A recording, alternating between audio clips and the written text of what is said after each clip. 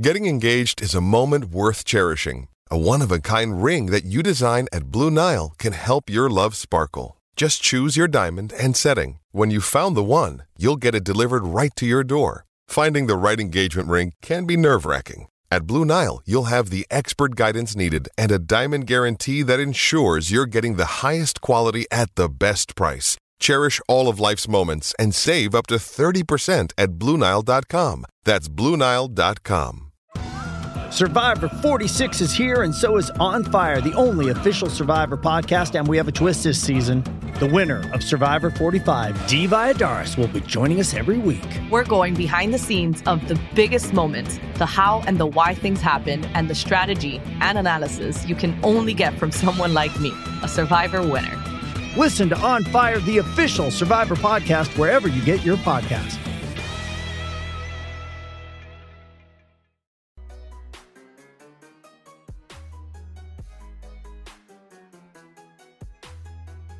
And welcome into Poke the Bear, episode 189. That is Connor Ryan. I'm Evan Marinfosky. Connor, what is up? Evan, I'm doing well. How you doing? Doing great. Doing great. For the people who are watching on YouTube, you can see it. For the people who are listening, you can hear it. But Connor has a brand new microphone. This is a big thing. I like it. It looks good. Yeah, shout out to my Aunt Rosie who got me this for Christmas. So shout out there for actually getting a recording device that's not just my AirPods. So hopefully I sound a little bit clearer for all you people listening in on the podcast. So I'm not too loud. I know there's a little mute button on here, which is very helpful. So when I'm taking a swig of Dunkin', I don't want the ASMR of the ice chips to be, distracting from the recording process here. So nice little fancy piece of equipment we got. Yeah, it's good. It's funny. It's good for everything. Like it does sound really good, and we're not super technically savvy, so we were sitting there, you and I, trying to be like, do we turn it up? Do we keep it down? So we both got these mics. They might be the same brand. I don't even know. But yeah, I have no idea. But no, I feel like, when you're a little kid and you like bring your PlayStation or GameCube over to your grandparents' house, and they don't know how to work it. It's just like those red, white, and blue wires, right? That it takes 2 seconds to do, but you felt like a whiz. I feel like I'm like the grandparent now that when someone else sets it up beyond just like a USB, I feel like it's a whole new world. I feel like I'm getting old here, Evan. It's okay. It's okay. We'll keep you young around here, and the new microphone it's keeping you young. But anyways, I gotta say, before we dive into Bruins Sabres and everything that happened from it, I have HBO Max, and I know a lot of people might disagree with me on this, but I love the HBO Max interface. It's clean. Now, granted, the game was very delayed. I would get the tweet notifications from the Bruins like, CC puts us up 3 or whatever, and it would be like, 2 minutes later, that would actually take place on the screen. Be like, damn it, I shouldn't have looked at my phone. But the interface itself, like HBO, is pretty good. I've always liked Max. I know people don't want to hear about this, but I don't know. It's a little thought I had from Wednesday night. I was like, Max is good to watch a game. Sometimes I'll watch like an NBA game on there, and it's always pleasant. So I've always been a fan of Max. Yeah, I don't hate the broadcast, the way it's all set up, but that delay is brutal. Like I feel bad when the Bruins are at the Garden for a home game, and it's a national game on TNT or Turner or whatever, because I'll tweet something like right as it happens, of course, like Pasternak goal. I'll do the little pasta video I have, and like most of their players are like, dude, like what the fuck? It's like 2 minutes before it actually happened. We're still in a commercial break. There's a progressive ad on as you're tweeting that Pasta scored a goal. So I feel a little bit bad about that when it does happen, because that delay it's something. It is. It's annoying, and I'm not the biggest fan of it. But the interface itself, that's my like non-hockey thought from Wednesday night. I enjoyed. Anyways, the Bruins get back on track. That's a big win over Buffalo, 4-1. The goals came. Defensively they were all right. Sabres, good young team, but man, it's just like defensively they're not good. I texted you this. in the third period, I said, man, they defend like a men's league team would defend. Just letting chances go soar past Devin Levi, breakaway after breakaway. What were your sort of initial thoughts from Wednesday's win? Yeah, I mean, a step in the right direction for the team, right? I think Jim Montgomery and the Bruins would take 2 points in any capacity just after, dropping 4 straight games. But again, Montgomery even said it before the game that he wasn't expecting a Rembrandt out there in terms of a complete 180 from the struggles they've had, not just in these 4 games, but as we've seen throughout the season. But the thing that's kind of stood out to me is just the amount of guys that we've had questions about, these key cogs that you're looking for a little bit more from them. DeBrusk, Coyle over this recent stretch here, Hampus Lindholm. I think those guys all stepped up. And again, you look at the hallmarks of this team and, areas of their strength. Another really good game from Swayman, gets another a clutch save from Charlie McAvoy in that game as well. Special teams play is really, really strong there. You had, 6 for 6 on the PK, 3 power play goals, but it shows how much more of a lift you have when other guys that are key contributors are pulling their weight as well, right? So Jake DeBrusk, first time this season, has a multi-point game. Charlie Coyle gets 2 power play goals. Lindholm, again, doesn't really register it on the score sheet or anything like that, but played, I think, a really clean game, a lot of PK work. Montgomery on Thursday mentioned how strong Lindholm was in terms of just his passing and getting the puck out quick down both ends of the ice. I think it shows you that, especially DeBrusk and Lindholm, who've really not fallen, set into a really good rhythm so far this year, when they're on, just how much better it makes his overall team, which I think is the most encouraging thing you saw from this game. And hopefully they can build on it in this, I guess, second half of the year. We talk a lot about how if the Bruins are to go far in the postseason, if they're going to be successful, the goaltending is going to need to be what carries them. That's going to be the thing that gets them past better teams, is going to keep them in games. But I think if they're really to go deep and to make a real run, you're going to need guys like Jake DeBrusk to be at his best. You're going to need Hampus Lindholm to be a lot better than he's been. And again, Wednesday night is not everything. It's one game, but it is encouraging that DeBrusk not only set up Coyle on some of those goals, but had some really good little plays throughout the game. Good stick positioning, good PK work, hustled for loose pucks. I know production is the number one thing with him. We've said that all year. We have been consistent on Jake DeBrusk, but it is encouraging to see him do those little things as well, right? That's been a thing in the past that hasn't always been there when he hasn't been producing. It's like you don't notice him. You do notice Jake DeBrusk. It's just he's not producing, which, again, you do need him to obviously do. Who I liked in Wednesday's game, along with those guys, was Mason Lowry. Lowry had a really strong start, obviously scores that goal, but that all comes from being aggressive in the neutral zone, stepping up, stick on stick. That's a confidence play right there. Bruins have talked about that a lot, negating the rush, breaking up plays before they happen. And I think he did that. I think he was aggressive all night. I thought he was solid. His puck movement at the point is never an issue, but to me, if he can continue to be like that, to play that brand of hockey, I don't know how he goes back down, because it's such a needed thing up there. A, the production, but B, just, his overall two-way game at his size, I think just adds such an element to that team. And again, I thought he was just fantastic on Wednesday. Yeah, no, and it's something where Jim Montgomery has mentioned, the shot first mentality, generating offense from the blue line. That was case in point with Lowry. If you were to ask, I think, Bruins fans before the year of, what's a highlight reel play that you can see where a guy like Lowry is such a special player, it's him, in that game against Buffalo, dude, 6'4", huge guy, jumps up into the play, all of a sudden looks like a forward out there and pounces on a loose puck and gets kind of the game rolling for the Bruins there. And it just shows you how much of an impact he can bring, especially offensively. And I think you have to give him credit too. When he got sent down after, right before that, I think it was the Bruins Rangers game right after Thanksgiving. Again, we talked about it plenty of times before, but this is a guy in Lowry who's obviously very talented, but still had a lot of work to do in the D zone. In his first 12 games, the Bruins were outscored 13-7 while he was out there. Not great, right? That's something that I think we all kind of expected. There was going to be a learning curve there and some bumps in the road. But in the last 6 games, since he's kind of been recalled from Providence and has had this kind of, I guess, second stint Bruins have outscored opponents 5-1 when he's been out on the ice. So it's not to say that it's been completely night and day when you look at just his overall growth, but it's very encouraging that, a guy that I think even going into this regular season really accelerated his timeline. It's not like it's something where it's all right, this year, regardless of where he is, Boston or Providence, we knew it's going to be work in progress. This whole year is going to be him learning on the fly and addressing these flaws. Like, he's actively taken that approach, and I think he's been a lot stronger in that area of the game, which, again, if he wants to stay up here full time, carve out a top 4 role, he's going to have to be a 200-foot guy, especially as a defenseman.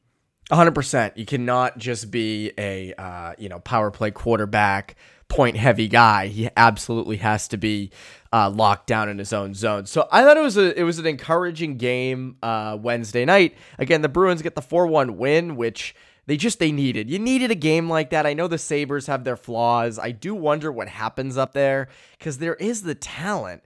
It's just not being put together at all. I would also say, like, in net, I think Levi's solid, but it's just he's young. Like, that team is, some were saying, oh, this is the year the Sabres are going to make the playoffs. And I know they were fairly close last year, but I mean, there's no structure, there's a lot of good skilled guys, Deline, Power, lots of interesting prospects, but interesting players. And nothing's really put together up there. They don't look like a well-oiled machine at all. No, it's almost like the lack of cohesion there. Because as you said, I think Levi, he's had his ups and downs, has been in the AHL a little bit this year, but had quite a few really good saves in that game. But if you're a young goalie trying to really establish yourself in your first full year in the NHL and you have a goal in the power play where, like, Dahlin just, like, is an easy shot, like, right at the crease, like, he rifles it home.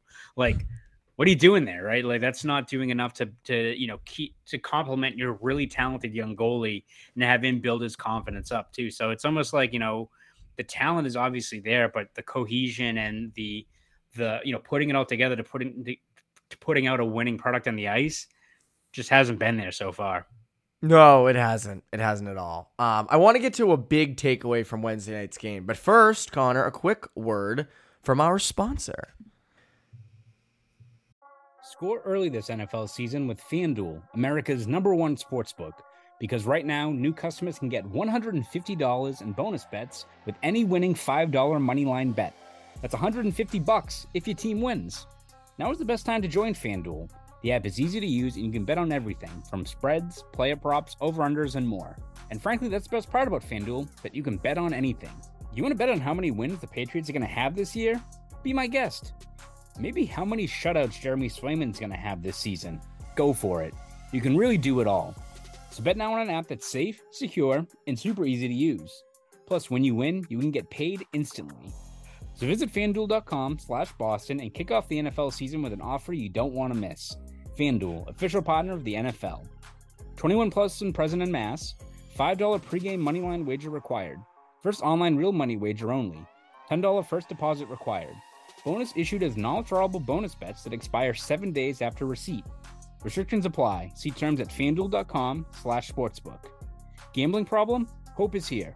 Go to gamblinghelplinema.org or call 800-327-5050 for 24/7 support. Play it smart from the start. Go to GameSenseMA.com or call 1-800-GAM-1234. Hey, it's Kaylee Cuoco for Priceline. Ready to go to your happy place for a happy price? Well, why didn't you say so? Just download the Priceline app right now and save up to 60% on hotels. So whether it's Cousin Kevin's Kazoo Concert in Kansas City, go Kevin, or Becky's Bachelorette Bash in Bermuda, you never have to miss a trip ever again. So download the Priceline app today. Your savings are waiting. Go to your happy place for a happy price. Go to your happy price, Priceline. Connor, you have your new microphone, which is exciting, but you know what you really need? I don't know if you caught a little bit of Bruins beat last week. Yeah, it's last week now with Mark Diver. And he was, in his reclining chair, just, back like this, camera right over him. Spitting Providence knowledge like Mark does. Exactly. It was great. That's what we need. We need to do a show, recliners, just feet up, camera in our face, chilling. That's what we need. I think we need that. So anyway, on Wednesday night, Bruins went with Geeky down the middle in the top 6 and Pavel Zacha on the left wing, which again, Zacha was on the left wing a little bit last year, did a good job, was solid there, especially playing, with Pastrnak and Krejci. What did you think of him on Wednesday, and do you think they should stick with him going forward? It does seem like the Bruins are going to stick with that grouping for at least another game on Saturday, based on what Montgomery said on Thursday. And it's not, saying that Zacha has not been really strong down the middle this year. I think he's been really, really good, but he kind of mentioned that the biggest thing is getting Geeky down the middle in a top 6 role and trying to get him going a little bit, because I think after Wednesday's game, he's got 4 goals in his last 7 games. So he's a guy that seems to be heating up here, and I think you want to kind of build off of that and have him in a spot where maybe he can continue to pile on points here. So if it works out, then it all of a sudden makes your top 6 that much better.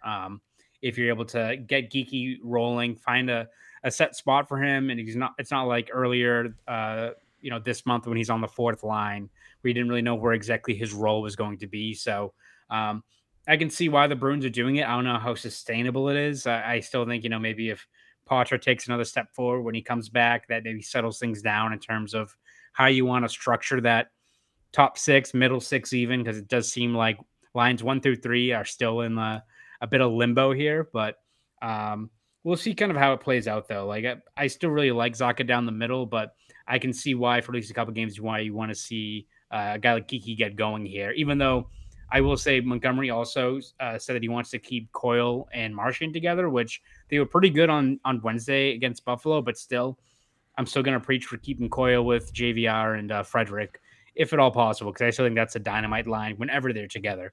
I agree. It's interesting. Like, I agree with the idea of Morgan Geeky being used right now to get him going, because I do like his game. I think, like, you mentioned it a lot in the offseason, like, there's more to Geeky than he was giving in Seattle, and I think you've seen flashes of it this season. But I don't know if you can roll into the playoffs expecting to make a run with Morgan Geeky as a top 6 center. That's where I think you hit the wall. I think you run into a little bit of trouble there. Now, you can make the argument that you're like a Vegas, right? Remember what, like Vegas with Chandler Stevenson, and some teams try to do this where you have the, the slowest player on the line and the, least impactful offensively player on the line. You put them in the middle, and then you put the wings as sort of the potent guys. With Zacha and Pastrnak, that's the case. And maybe that works. Like, maybe it works out. I don't know how that's going to fare, though, against better teams or teams you're going to face in the first round, second round of the playoffs. And then obviously, you hope DeBrusk can get going with Coyle. And again, he hit him for 2 assists on Wednesday. I know they were power play assists, but I still think that that's encouraging. So, and we'll see what happens when Patra steps back in. The good thing is, though, you do have a fair amount of guys that are kind of competing for top 9 spots. It kind of comes back to what we've talked about a lot, which is, who are your top 6 forwards, which I think is that's the biggest thing. Yeah, no, exactly. It's something where Montgomery even mentioned, if they're able to keep Zacha on the wing and let's say Geeky rolls with it in terms of his play down the middle in a top 6, whatever you want to call it, spot, all of a sudden their assortment of wings all of a sudden starts looking a lot better when it's Marchand and Zacha and DeBrusk and Pastrnak and those guys. Like, all of a sudden, those are pretty good 4 wingers there for your top 6. And that's kind of been the biggest issue for this team is, the center play really hasn't been this black hole between Coyle and Zacha and Patra when he's been in there, and Geeky at times. Frederick's even been pretty solid down the middle. Like, again, are they the same caliber of elite players like Bergeron and Krejci? Of course not. But the play down the middle really hasn't been like the black hole in this team. It's been a lot of the established scoring depth at the wing. And if Zacha shifts over there and is the same player he was last year when he was more on the left wing, it does make your overall top 6 grouping that much better down the stretch here. It does. And by the way, Charlie Coyle continues to roll. This is the best I've ever seen Coyle, I think. I don't think that, I've always liked his game, but just the production mixed with just great 200-foot play. We're 2.5 months into the season now. Like, he has fully, almost 3 months, actually. We're 3 months into the season. He has fully embraced the role of being a top 6 center. I mean, it's been really fun to watch. Before we get to the big story that everyone's sort of talking about right now, a quick word from our delicious friends over at Factor Meals. You might be looking for nutritious, convenient meals to keep you energized on jam-packed days. Factor, America's #1 ready-to-eat meal delivery service, can help you fuel up fast for breakfast, lunch, and dinner with chef-prepared, dietitian-approved, ready-to-eat meals delivered straight to your door.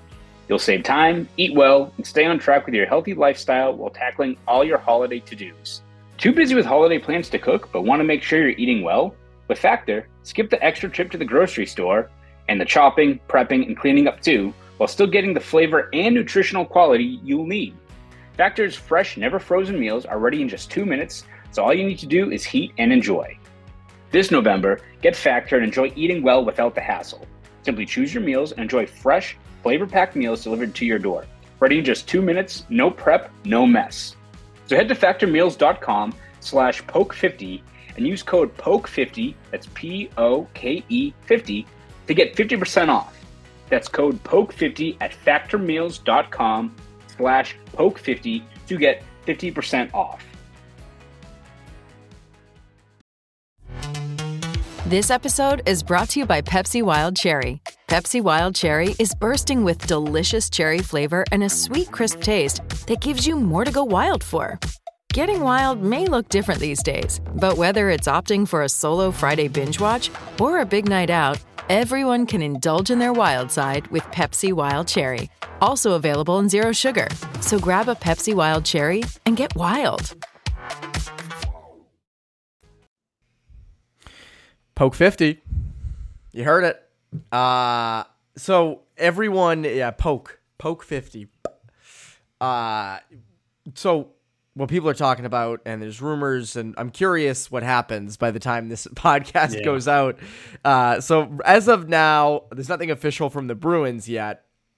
But, there's speculation that Georgi Merkulov could be getting called up to Boston from Providence. I think this is a good idea. I want to see what he brings. I do. This is the right time of year to do it. It's, mid-season, struggling for offense. That's a guy who's been doing all the right things down in Providence. He's producing, but he's also, being a better 200-foot player, being better away from the puck. I like the idea of bringing him up. The question is where he fits. But what are your thoughts on Merkulov potentially joining the roster?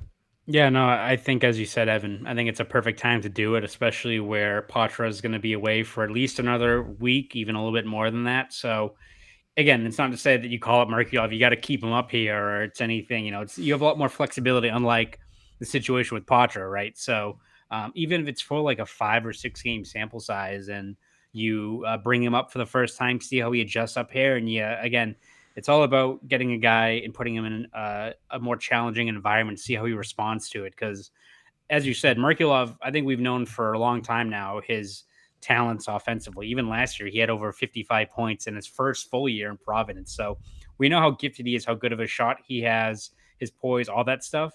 The biggest thing has been how he can adjust and build his game. And from, I asked Montgomery about him today of what he's heard from Ryan Mujanel about his overall growth down there in Providence. And he said it's the D-zone work and how strong he's become as a two-way player. Not to say that he's going to be in the running for a Selke in a couple of years, but for an area of the game that everyone has mentioned as being maybe the biggest flaw, even I think it was 2 dev camps ago, people talked about Merkulov and how good he was, but they're like, red flag, like the D-zone play has a lot to work on. And he's, I think he's taking that to heart. That's a sign of a good young player, that it's something that's clearly been identified as what he needs to work on, and he's made the most of it. So even if he comes up here and it's a whole another tier of competition and he goes through the bumps in the road, as has been the case with Patra and Beecher and Lohrei and every single player, right?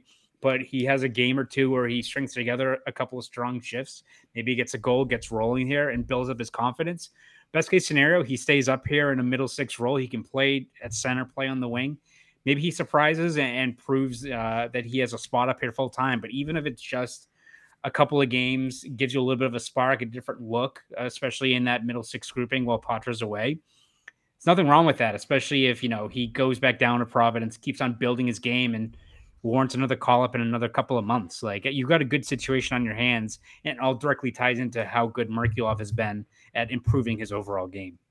And I want to see them, if he does get called up, I do want to see him at center. I don't want to see him on the wing. He's better at center. He's had more success at center. Third line, to me, seems like the spot. Right? Like, you had Trent Frederick in there on Wednesday night. Frederick's been more on the wing. If you can move Frederick over, I think that's not a bad veteran-ish presence to put with Merkulov or of James Van Riemsdyk just to try it out, especially if you're going to continue to roll with this top six. With Geeky centering Zacha and Pasternak and Coyle with DeBrusk and Marchand. I don't hate the idea of, hey, we're going to throw Merk on the third line, put either, Frederick and Van Riemsdyk with him, or Heinen and Van Riemsdyk, or however they want to do it. I'm just curious to see Merkulov's game at the NHL level. What's his attention to detail like? I know it's boring to talk about that stuff, but that's what's going to get him up here because the production, the skill, I think that's all there. So I'm very curious to see, if he gets called up, because as we record on Thursday at 5:05 p.m., nothing official has been out yet. So, we're going to go with that. But I'm also curious to see just sort of what his game looks like at the NHL level. So he's an exciting prospect because there is that offense. It's not like, with Beecher, it was more of he's really fast. Production's not really there, but, he's pretty good everywhere else, and you know what you're going to get, fourth line center. Merkulov has a fairly high ceiling, given his production and given, what else he has to work on in his game. So, should be interesting nonetheless. Connor, what can the people look forward to from you over at Boston.com and the Boston Globe? Yeah, we'll have you covered every step of the way, whether it's prospects getting called up, game stories, features, breakdown, all that stuff over at Boston.com. So please read my stuff over there. And if you want to follow me on Twitter, you can at ConnorRyan_93. Go do all of that. That's Connor Ryan. I'm Evan Marinfosky. You Poke the Bear listeners. Have a great rest of your week.